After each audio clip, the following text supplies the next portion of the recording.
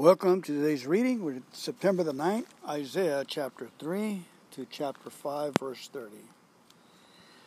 The Lord of heaven's armies, will take away from Jerusalem and Judah everything they depend on, every bit of bread and every drop of water, all their heroes and soldiers, judges and prophets, fortune tellers and elders, army officers and high officials, advisors, skilled craftsmen, and astrologers. I will make boys their leaders and toddlers their rulers. People will oppress each other, man against man, neighbor against neighbor. Young people will insult their elders, and vulgar people will sneer at the honorable. In those days, a man will say to his brother, "Since you have a coat, you be our leader.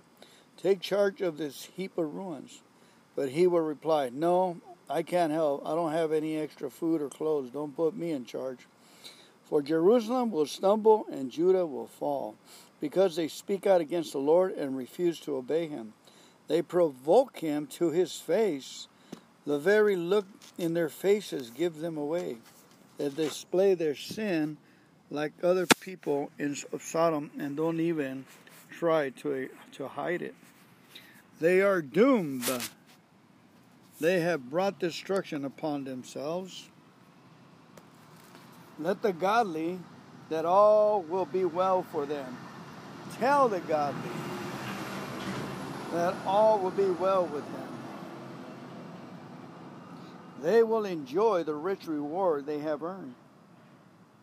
But the wicked are doomed, for they will get exactly what they deserve. Childish leaders oppress my people, and women rule over them. O my people, our leaders mislead you. They send you down the wrong road. The Lord takes his place in court and presents his case against his people. The Lord comes forward to pronounce judgment on the elders and rulers of his people. You have ruined Israel, my vineyard. Your houses are filled with things stolen from the poor. How dare you crush my people, grinding the faces of the poor into the dust, demands the Lord of heaven's army. The Lord says, beautiful Zion is haughty, craning her elegant neck, flirting with her eyes, walking with dainty steps, twinkling her ankle bracelets. So the Lord will send scabs on her head. The Lord will make beautiful Zion bald. On that day of judgment, the Lord will strip away everything that makes her beautiful. Ornaments, headbands, crescent necklaces, earring, necklaces, bracelets, and veils. Scarves, ankle bracelets, sashes, perfume, and charms. Rings, jewels, party clothes, gowns, capes, and purses. Mirrors, fine linen garments, head ornaments, and shawls. Instead of smelling of sweet perfume, they will stink. She will wear a rope for a sash, and her elegant hair will fall out. She will wear rough burlap instead of rich robes. Shame will replace her beauty. The men of the city will be killed with the sword, and her warriors will die in battle. The gates of Zion will weep and mourn. The city will be like a ravaged woman huddled on the ground. Chapter 4. In that day, so many men will be left that 7 women will fight for each man, saying, "Let us all marry you. We will provide our own food and clothing.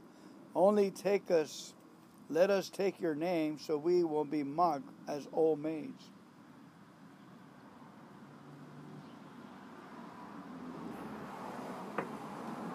But in that day, the branch of the Lord will be beautiful and glorious.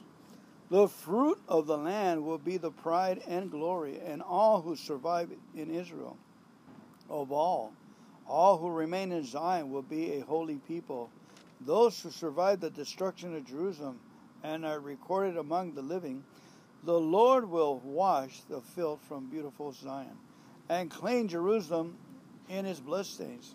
With the hot breath of fiery judgment, then the Lord will provide shade for Mount Zion and all who assemble there. He will provide a canopy of cloud during the day, and smoke and flaming fire at night, covering the glorious land.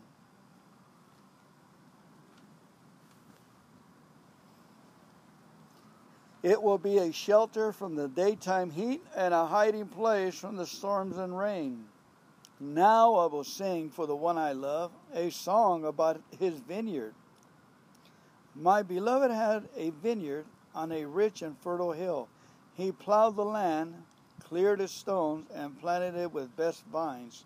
In the middle he built a watchtower and carved a winepress in the nearby rocks. Then he waited for a harvest of sweet grapes. But the grapes that grew were bitter.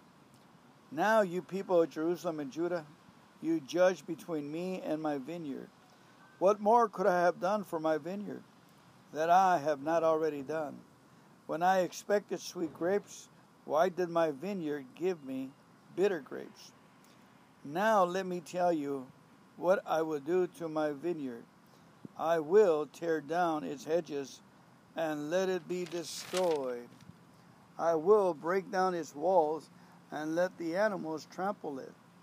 I will make it a wild place where the vines are not pruned and the ground is not hoed, a place overgrown with briars and thorns. I will command the clouds to drop no rain on it. The nation of Israel is the vineyard of the Lord of heaven's armies. The people of Judah are his pleasant garden. He expected a crop of justice, but instead he found oppression. He expected to find righteousness, but instead he heard cries of violence. What sorrow for you who buy up house after house and field after field, until everyone is evicted and you live alone in the land? But I have heard the lords of heaven armies swear a solemn oath. My houses will stand deserted. Even beautiful mansions will be empty. 10 acres of vineyards will not produce even 6 gallons of wine. 10 baskets of seed will yield only 1 basket of grain. What sorrow for those who get up early in the morning, looking for a drink of alcohol, and spend long evenings drinking wine to make themselves flaming drunk. They furnish wine and lovely music at their grand parties, lyre and harp, tambourine and flute, but they never think about the Lord or notice what he is doing. My people will go into exile far away because they do not know me. Those who are great and honored will starve, and the coming people will die of thirst. The grave is licking its lips in anticipation, opening its mouth wide. The great and the lowly and all the drunken mob will be swallowed up. Humanity will be destroyed and people brought down. Even the arrogant will lower their eyes in humiliation. But the Lord of heaven's armies will be exalted by his justice. The holiness of God will be displayed by his righteousness. In that day, lambs will find good pastures, and fattened sheep and young goats will feed among the ruins. What sorrow for those who drag their sins behind them with ropes made of lies, who drag wickedness behind them like a cart. They even mock God and say, "Hurry up and do something. We want to see what you can do." Let the Holy One of Israel carry out his plans, for we want to know what it is. What sorrow for those who say that evil is good and good is evil, that dark is light and light is dark, that bitter is sweet and sweet is bitter. What sorrow for those who are wise in their own eyes and think themselves so clever. What sorrow for those who are heroes at drinking wine and boast about all the alcohol they can hold. They take bribes to let the wicked go free, and they punish the innocent. Therefore, just as fire licks up stubble and dry grass shrivels in the flame, so their roots will rot and their flowers wither, for they have rejected the law of the Lord of heaven's armies. They have despised the word of the Holy One of Israel. That is why the Lord's anger burns against his people, and why he has raised his fist to crush them. The mountains tremble, and the corpse of his people litter the streets like garbage. But even then, the Lord's anger is not satisfied. His fist is still poised to strike. I will send a signal to distant nations far away, and whistle to those at the end of the earth. They will come racing toward Jerusalem. They will not get tired or stumble. They will not stop for rest or for sleep.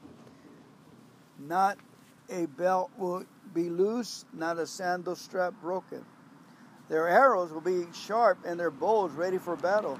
Sparks will fly from their horse hooves, and the wheels of their chariots will spin like a whirlwind. They will roar like lions, like the strongest of lions. Growling, they will pounce on their victims and carry them off. No one will be there to rescue them. They will roar over their victims on that day of destruction, like the roar of the sea. If someone looks across the land, only dark and distress will be seen. Even the light will be darkened by clouds.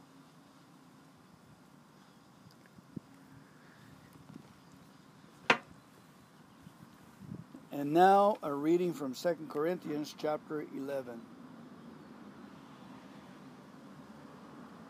I, Paul, hope you Corinthians will put up with a little more of my foolishness. Please bear with me, for I am jealous for you with the jealousy of God himself. I promise you a pure bride to one husband, Christ, but I fear that somehow your pure and undivided devotion to Christ will be corrupted, just as Eve was deceived by the cunning ways of the serpent. You happily put up with whatever anyone tells you, even if they preach a different Jesus than the one we preach, or a different kind of spirit than the one you receive, or a different kind of gospel than the one you believe.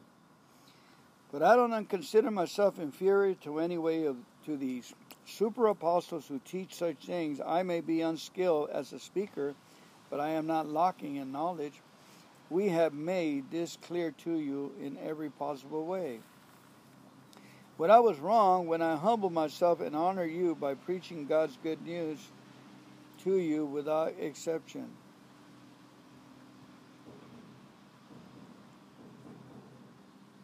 What was I wrong when I humbled myself and honored you by preaching God's good news to you without exception? Anything in return? I robbed other churches by accepting their contributions so I could serve you at no cost. And when I was with you, you didn't have enough to live on. I did not become a financial burden to anyone, for the brothers who came from Macedonia brought me all that I needed. I have never been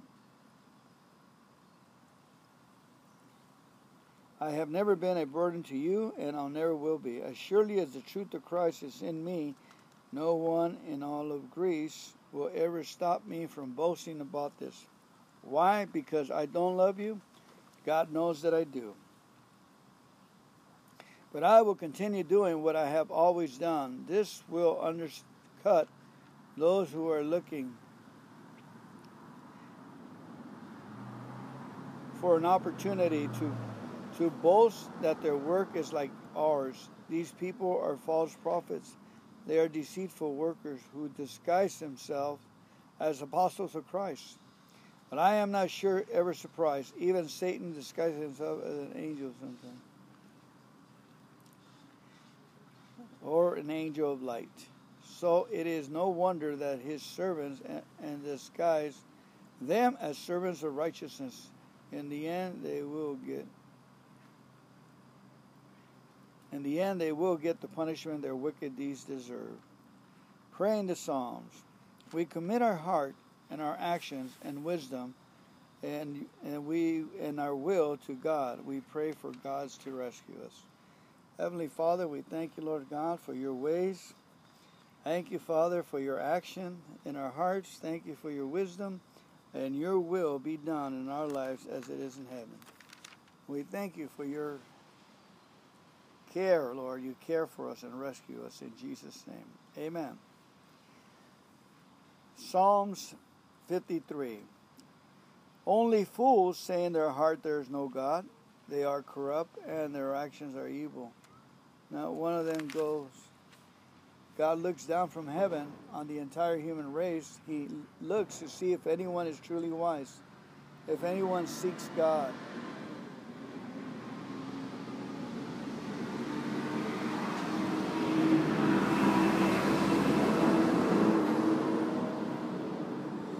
Again, God looks down from heaven on the entire human race. He looks to see if anyone is truly wise, if anyone seeks God. But no, all have turned away. All have become corrupt. No one does good, not a single one. Will those who do evil never learn? They eat up my people like bread and wouldn't think of praying to God. Terror will grip them, terror like that they have never known before. And God will scatter the bones of your enemies. You will repay them to shame, for God has rejected them. Who will come from Mount Zion?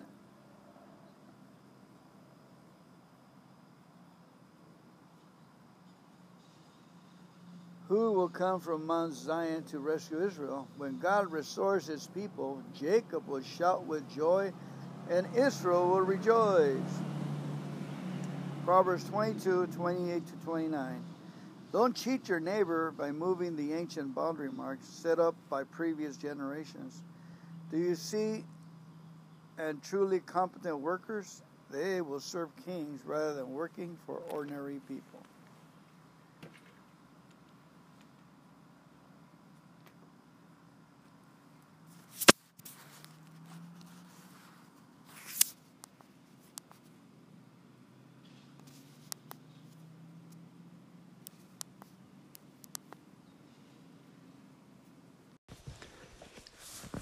Better intentions.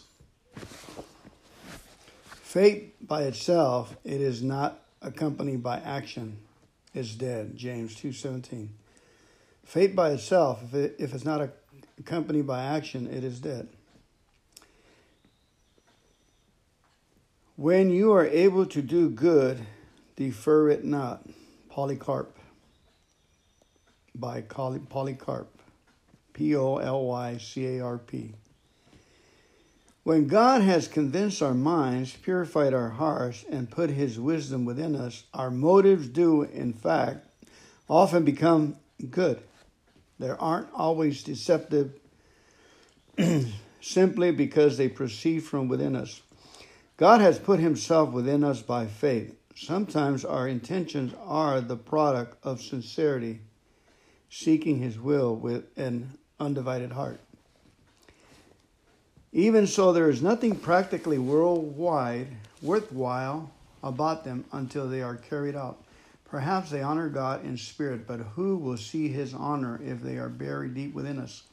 A good plan without proactive diligence is pointless. The vision that God has given his servants, the works he has called them to do, the glory he wants them to reflect, all begin in the heart. But they do not end there. They end by moving us into action. We become his children by faith, but we become his servants by work.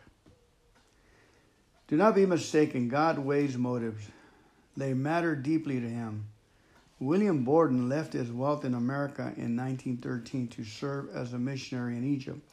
He died soon after from cerebral meningitis. Having accomplished virtually nothing in the way of visible fruit, would God count his motives as fruitless? Our righteous God, our righteous Lord, count his motives as fruitless? Our righteous Lord could do no less. But Borden did not falter in his plans simply because he never got around to them. He died in obedience. There's a difference. Maybe that was the guy who started Borden cheese, Borden milk, Borden something. Indeed, we may not fulfill all of our truly good intentions in his life. God has his purpose for us, and they may not include the outworking of every godly desire within us, but we must pursue those desires anyway. Good godly intentions are meant to be lived, not dreamed of. They are planned in our hearts to move us, not to entertain us.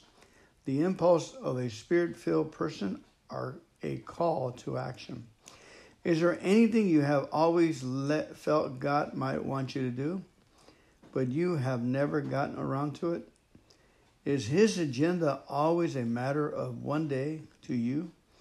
But put feet on your intentions. Live them well. Our wonder-working God is calling His people to action. Amen. Okay, let's move on. Thank you.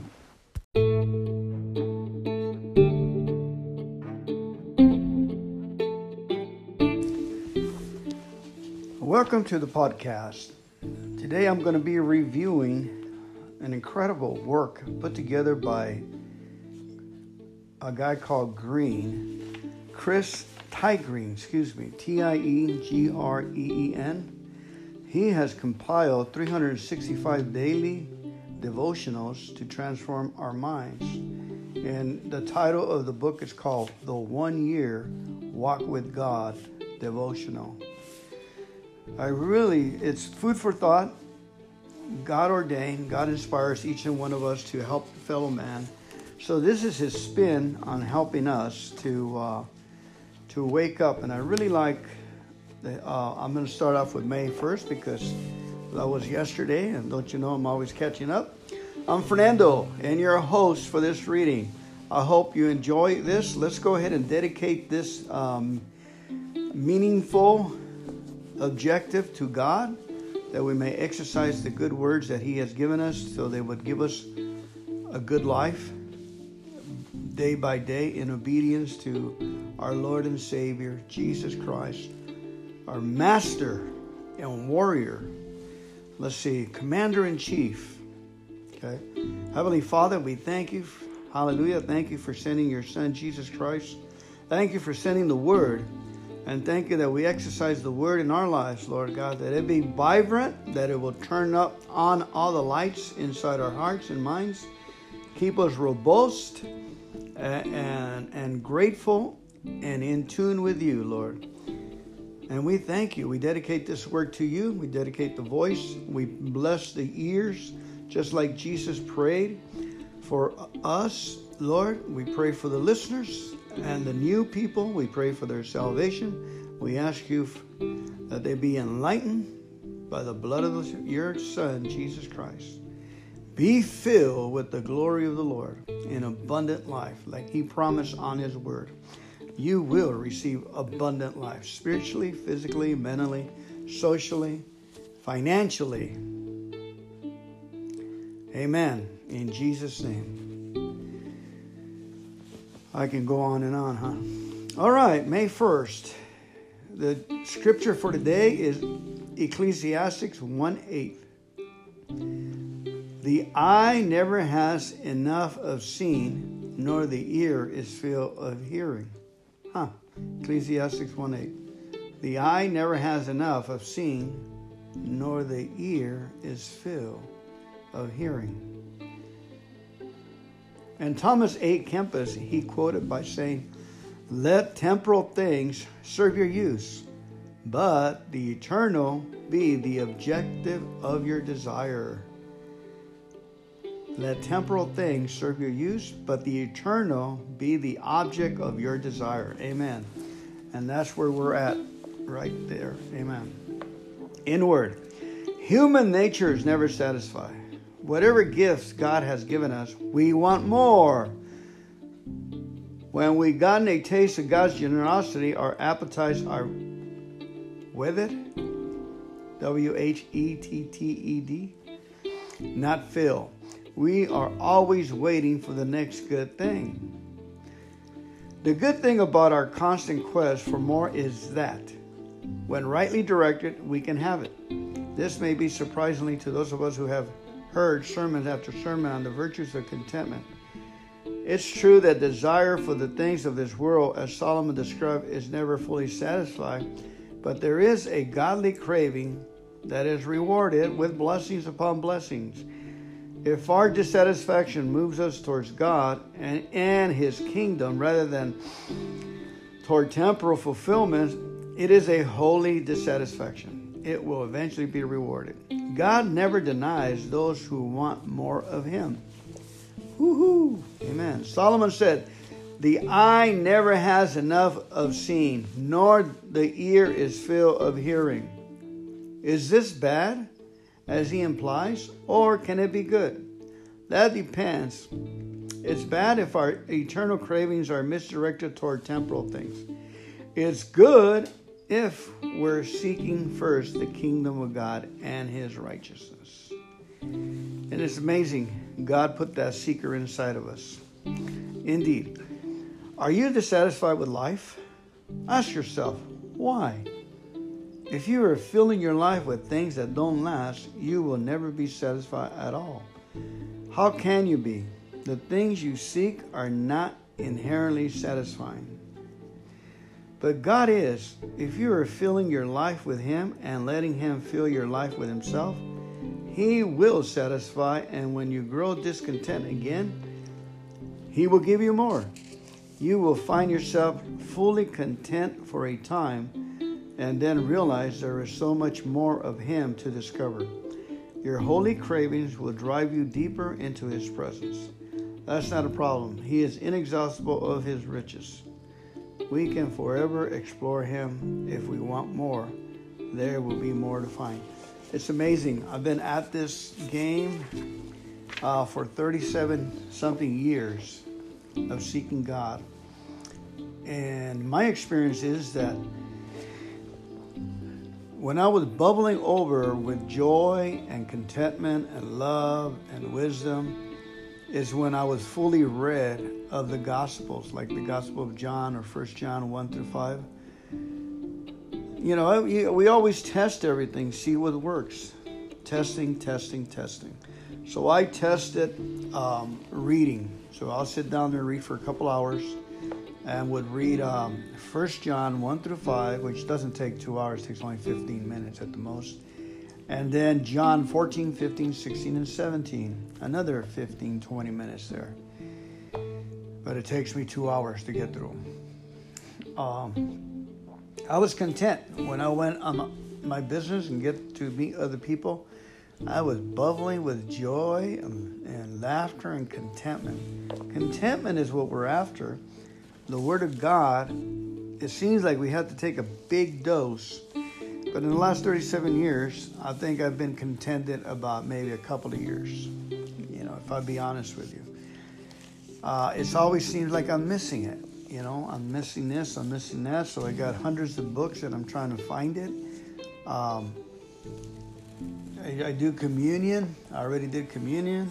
Stretches, air breathing, which is a huge one. I noticed that all of my life, most of my life, when I was about 15, 16, 17, the authorities sent me up to a road camp for an unruly child.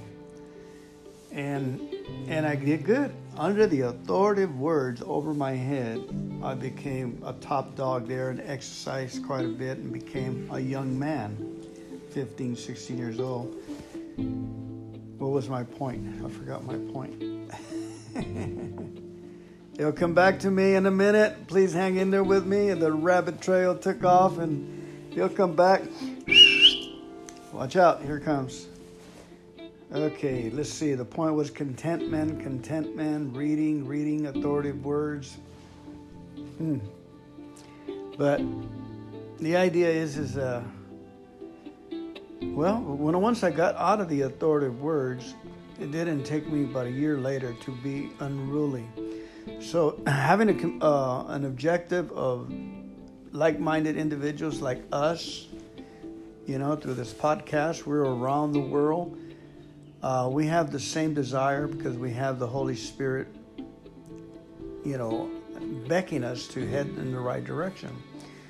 So what works for me is a suggestion. You're probably more advanced in getting contentment, but I feel like we were turned neurotic when we were children by my dad's drinking and my mother's constant how she was going to put food on the table for 5 kids. and my dad wasn't around.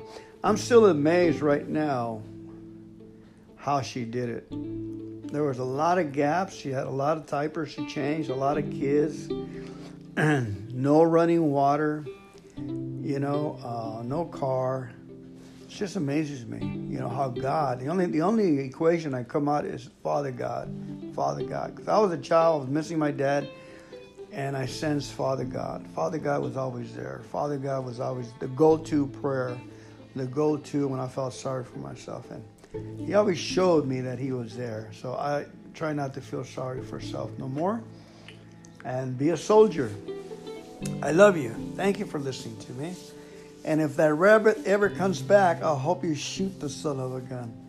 When I was about 15, 16 years old, I went to Mexico and I met my mom's brother. And he was a chief of police for 27 years. He was the chief of police for that little town, border town. And they would compete with the American side in shooting. And he got so well, he would win year after year. That's the story goes. And I got a demonstration of how good he was. We went out with some rifles with the patrol car, if you will, up into the mountains looking for rabbits or any kind of game. We went hunting. And I saw a jackrabbit.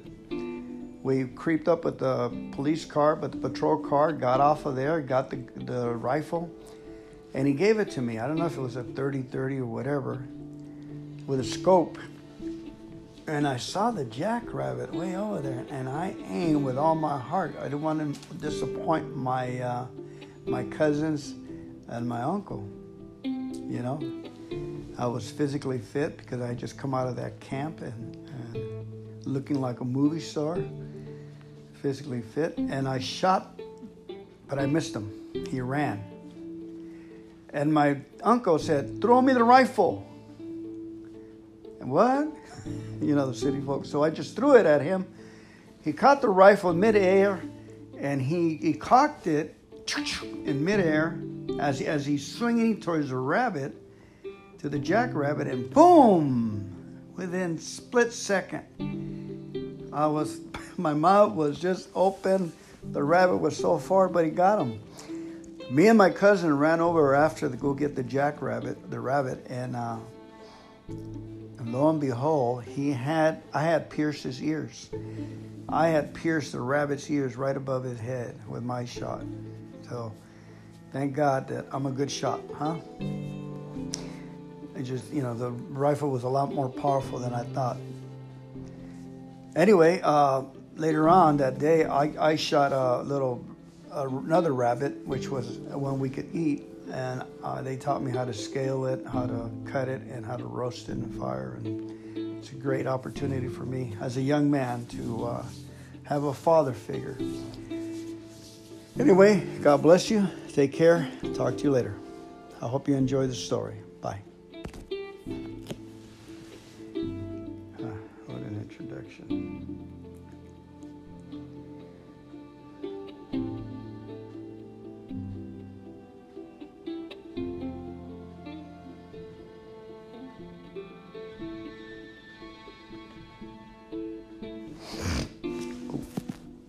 Sorry, I forgot this on.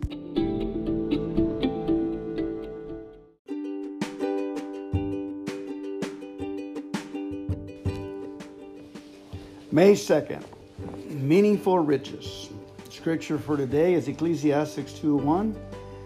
I thought in my heart, come now, I will test you with pleasure to find out what is good.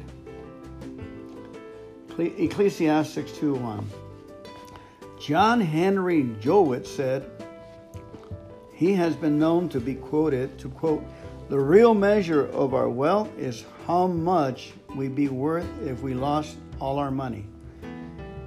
The real measure of our wealth is how much we'd be worth if we lost all our money. John Henry Jowett. Inward. An exceedingly wealthy businessman who recently had bypass surgery was asked in an interview how the experience would change his life. He responded that he would spend more money and never, for one example, let any wine that costs less than $100 per bottle pass through his lips. His great insight in his time of crisis was that life is short and must be lived to its fullest. That's not a bad philosophy if one knows how to define a full life. But his definition reflected a faulty foundation based on very short-lived values. A mature Christian disciple can recognize the fallacy of temporal pleasure as a life goal. We live for something much more lasting than the cult of earthly empires and personal gain. Real pleasure based on the realities of God's kingdom and our fellowship with Him, this at least is our ideal. But if we examine ourselves carefully, we'll often find a conflict within us, a revulsion towards the businessman's philosophy, but a lifestyle that reflects it. Human nature, since the fall, is to build a heaven on earth, to reconstruct Eden.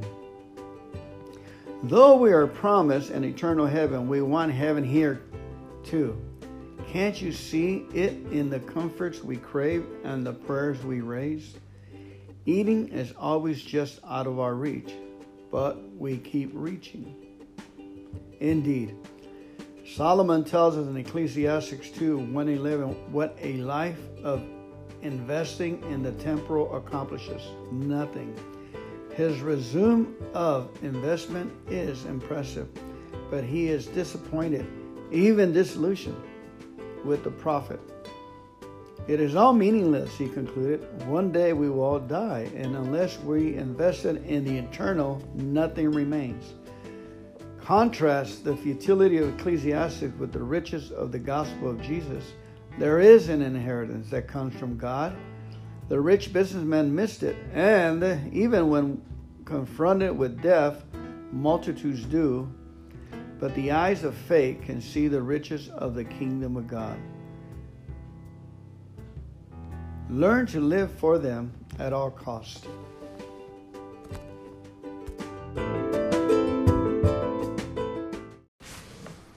May 3rd, our highest purpose.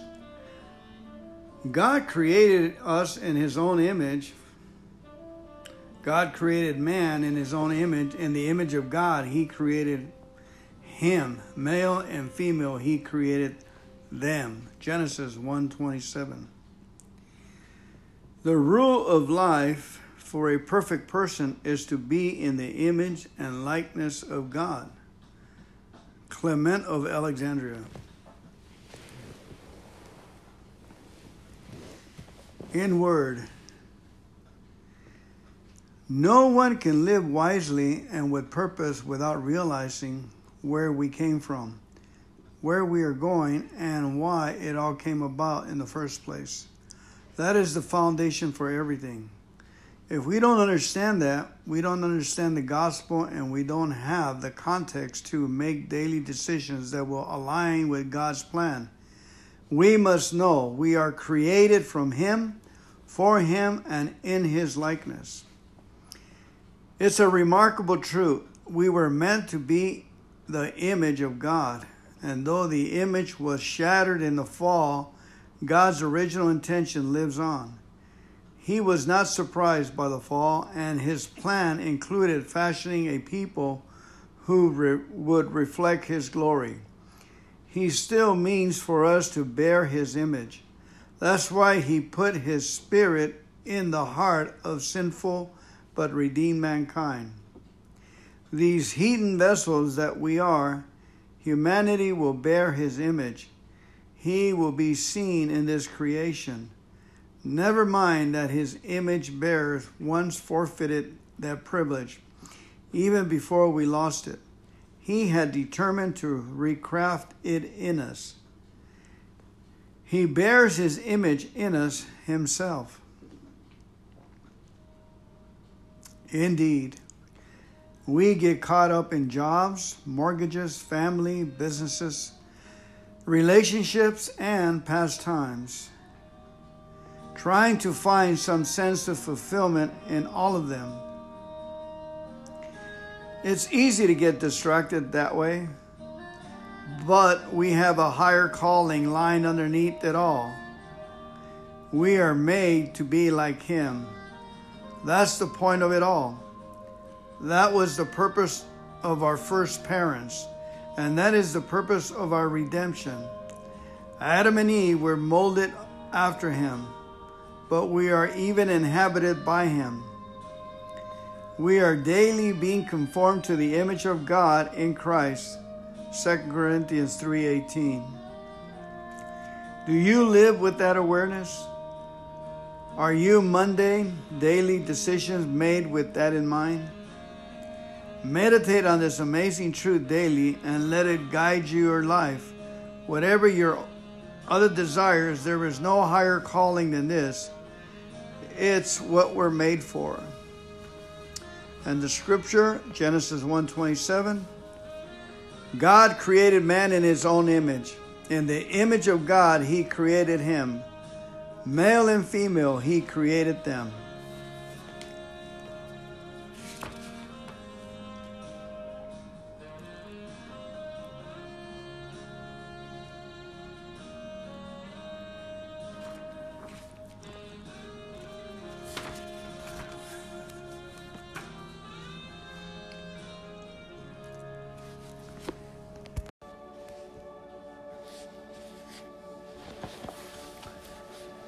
One too many voices. Proverbs 9:4 and verses 16.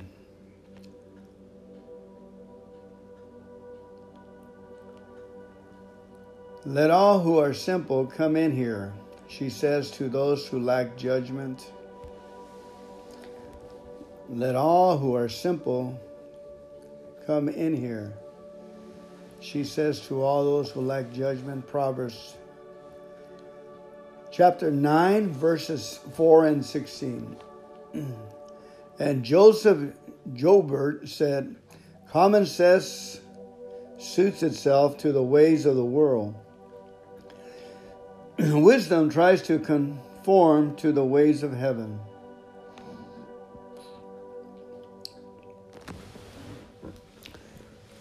I guess common sense is good when you direct it to get you to wisdom. Kind of like a spark plug, would you say? In word, wisdom and folly both take on human voice in Proverbs. They are principles personified. Principles personified. Repeatedly throughout the book, wisdom calls, so does folly. Wisdom promises everlasting blessings. Folly promises a moment of pleasure. Their voices are incessant.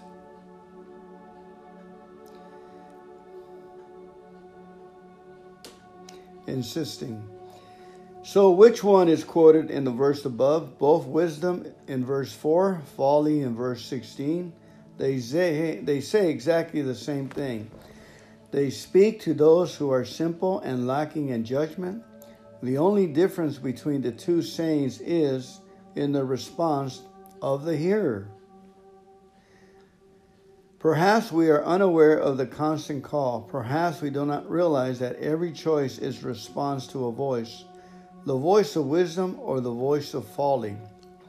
When you are tempted, both are speaking. When you are in search of security, both call out.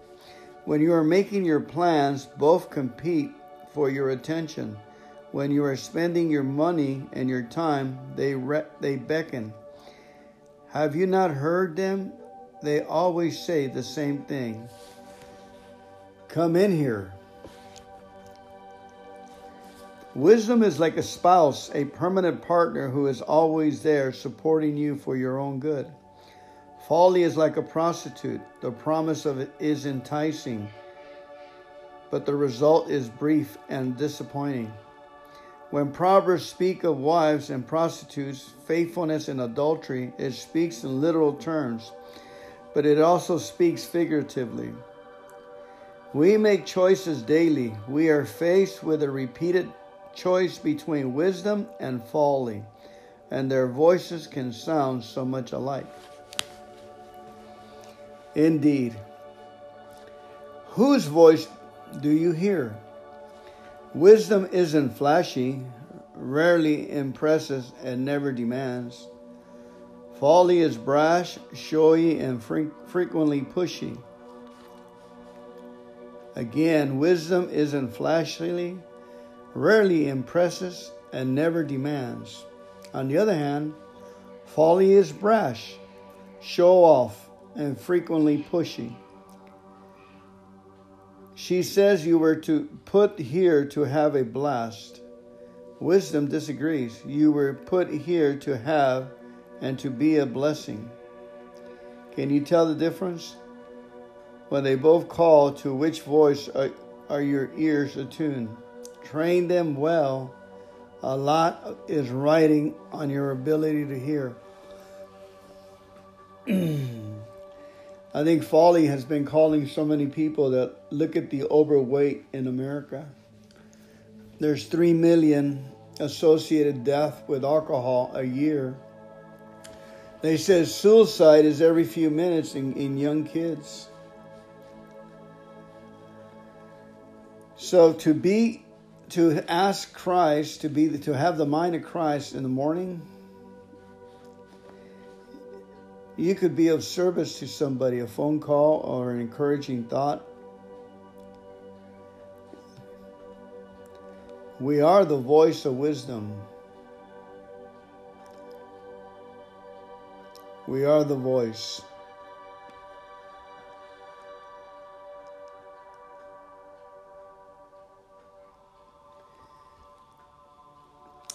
Principles personified. Thank you for listening. May God bless you.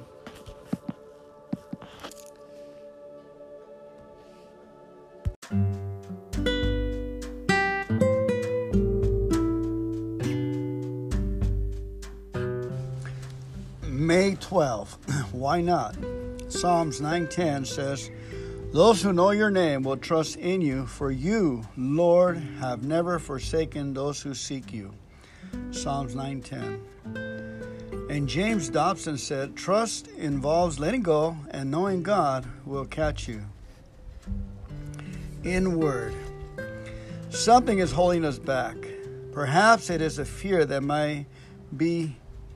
maybe we're wrong about God. Maybe we feel presumptuous. It is possible, if we have been disappointed in the past, that our misunderstanding is haunting us. We hear a voice in the back of our minds that says, "What if God doesn't come through? What if He makes it more difficult than I can handle? What if all my hopes are illusions?" So we hesitate to trust God. We pray and we hope, but faith remains incomplete and doubt lingers. We ask Him to help us, but we withhold judgment until we see His response. The call of Scripture is contrary to our natural inclination. We are called to believe God with reckless abandon. Not just believe that He is there and that He is involved with us somehow, though we're not sure exactly how, but that He is actively, personally seeking our good and answering our prayers. We are to give up our own strategy and ambitions, to relinquish all plan Bs, to recklessly, irrevocably cast ourselves completely into His arms. But we're reluctant, and the problem always comes back to us. In spite of His track record, we don't seem to completely trust Him. Why not? Indeed, God called Abraham to leave Haran and go to a place to be revealed later. Jesus invited Peter to step out of the boat and walk on water. That kind of call is scary, though typically in God's kingdom. But why is it scary? Where could He lead us that we regret? Would He ever lead us into danger, but not out of it? God calls us to reckless trust, the kind that prepares no safety net and reserves nothing for a spiritual rainy day. That kind of trust is broken, leaves no room to save face. But it cannot be broken. Try to find someone God has forsaken. Observe His faithfulness and ask yourself, why wouldn't I trust Him wholeheartedly? Think about it. Why not? And the scripture is Psalms 9:10, where it says, "Those who know your name will trust in you, for you, Lord, have never forsaken those who seek you." Apparently, we have to start seeking him, and we have to know his name through trial and error. And then we can have belief in the system. We can believe, and our trust will grow. Maybe we have things backwards. We have to fail a lot and to trust him, so we can develop that trust from him bringing us out of that failure. Well, that's what happened to me. I know his name. I know he's there. I know I don't have to get self-pitying and go down asking for work when there's no work and no money for the rent. I know he's there. I need to clap my hands, go to sleep early, turn the TV off, get up early and go look for work. Go seek work like I seek him in prayer. Go seek an answer. It is there. May the Lord bless us as we go on our journey. Have a great day.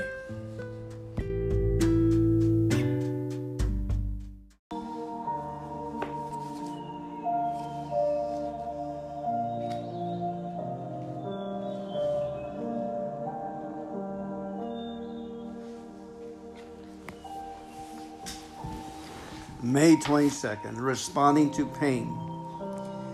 No harm befalls the righteous, but the wicked have filled their trouble. Proverbs 12:21. No harm befalls the righteous, but the wicked have their fill of trouble.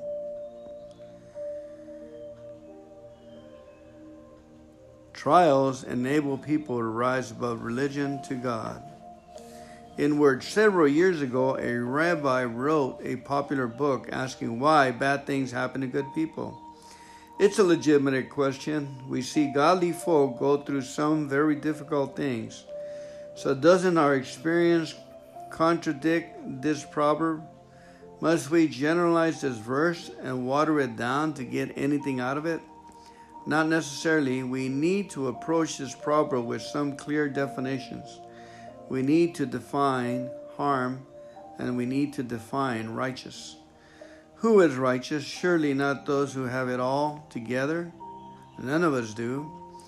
The proverb would be unrealistic if it meant that. And the Bible isn't unrealistic. Those who are righteous know how God is and hang on to that knowledge regardless of the situation. They desire God enough to trust him. Their past may not be righteous, but their direction is. What is harm? Surely not difficult circumstances or pain. Otherwise, the proverb would be a shallow assumption based on fantasy. And the Bible is not a shallow fantasy. No. Trials and pain are not ultimately harmful unless they diminish our relationship with God. But the righteous will not let them do that. They let their trials draw them closer to God. They see his grace more clearly in the aftermath of pain. They trust him more truly when obstacles hinder trust. They serve him more sacrificially when it costs something. Through pain, we see him better, and he becomes more real to us. There is no harm in that. Indeed, this proverb is less about the trials that befall us than our reaction to them. Nothing that the righteous go through is truly harmful if faith is maintained. But troubles are troublesome indeed to those whose faith is conditional. Their love of God depends only on what he does to make them feel good. Trials come to all, and our reaction defines us. Are we righteous or wicked? The test of pain will make it clear.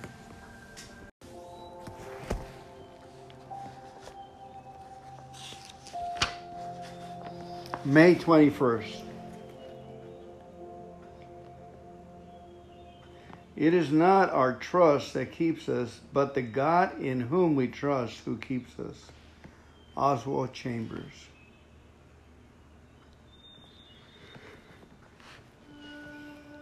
Scripture is Job 31:24 and 28. If I have put my trust in gold, or said to pure gold, you are my security, I would have been unfaithful to God on high. Inward. Moses once gave a very long discourse on the blessings of obeying God and the curses of disobedience. God had entered a covenant with his people on one which he would never default. Would his people? Moses explained what would happen if they did. Their enemies will lay siege to their cities and untie their high fortresses' walls in which they trust fall down. Deuteronomy 28:52. That is one of the dreadful results of sin. We begin to trust our best efforts rather than the ever-dependable God. Our faith in God crumbles, and we must come up with substitutes. However flawed they may be, in Moses' speech, it was the high wall of cities, protection, just in case God happened to fail. In Job lament, it's gold, provision, just in case God happened to lack. There is no shortage of securities that we set up to ensure our safety, health, comfort, or pleasure. We can depend upon them heavily. When we do, we take a huge risk. We may gradually learn to place more trust in them than in God. By God's standards, that's unfaithfulness. Indeed,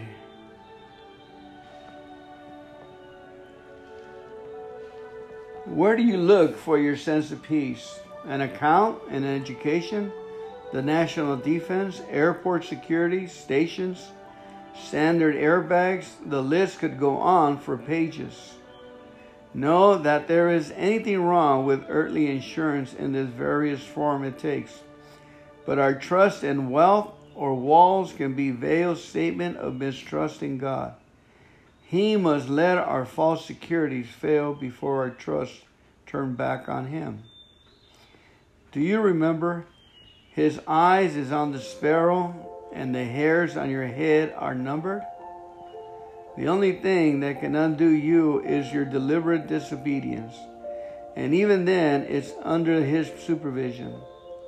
Let yourself trust the one who is unfailingly trustworthy. Accept no substitutes. Rest in his sovereign arms. Amen.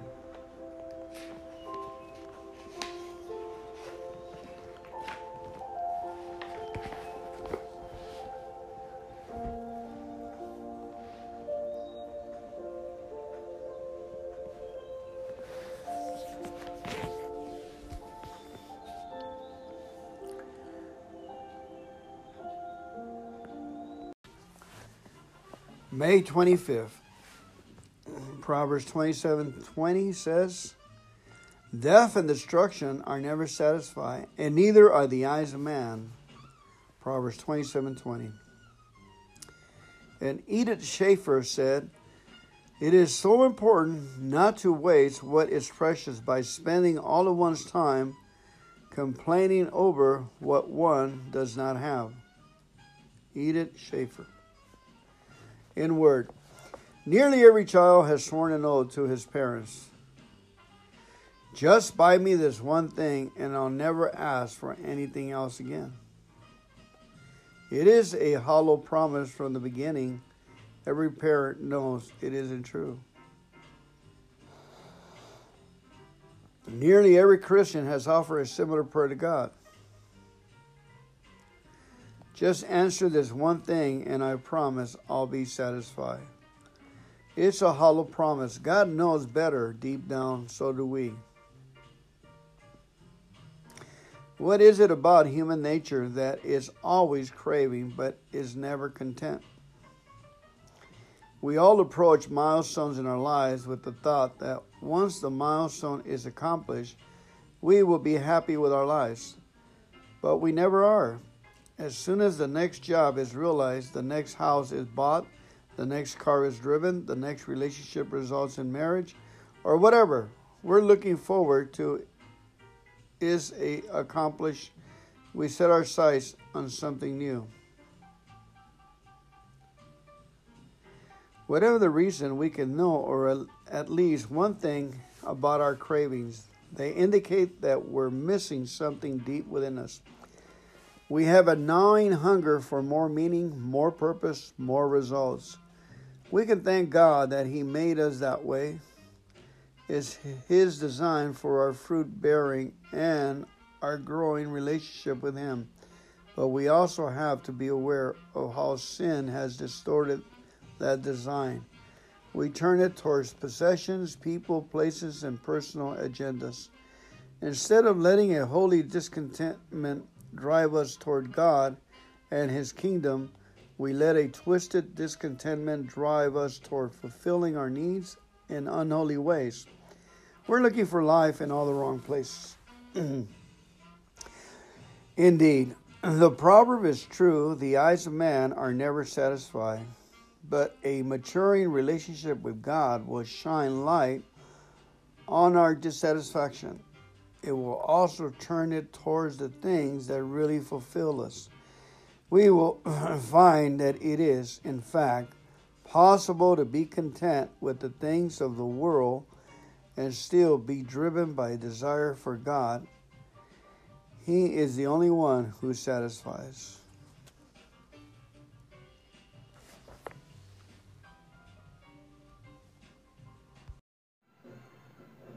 Good morning, Up and Adam. We're going to be reading today, June 11th. It says, regarding the weak, blessed is he who has regard for the weak. The Lord delivers him in times of trouble. Psalms 41:1. He who demands mercy and shows none ruins the bridge over which he himself is to pass. Thomas Adam. In word, imagine having a child who doesn't seem to care much for other people. He or she is completely absorbed in self-centered activities, always playing for personal gain and never making any real sacrifices for anyone else. Even when confronted with desperate need, this child seems not to be moved. How would you feel about this child when he is in trouble? As a parent, your sympathies will naturally lead you to take care of your child, but with what enthusiasm? If the child has demonstrated no feeling for others, you will likely have a strong desire for him to learn compassion. On the other hand, how would you feel about a child who has always gone out of his way to help everyone else? Your compassions are stirred for someone who is by nature compassionate. When a sympathetic person is in deep trouble, he has the sympathy of others to draw on. So it is with God. He loves every one of us, even those who are cold-hearted, but He delights in rescuing a compassionate person.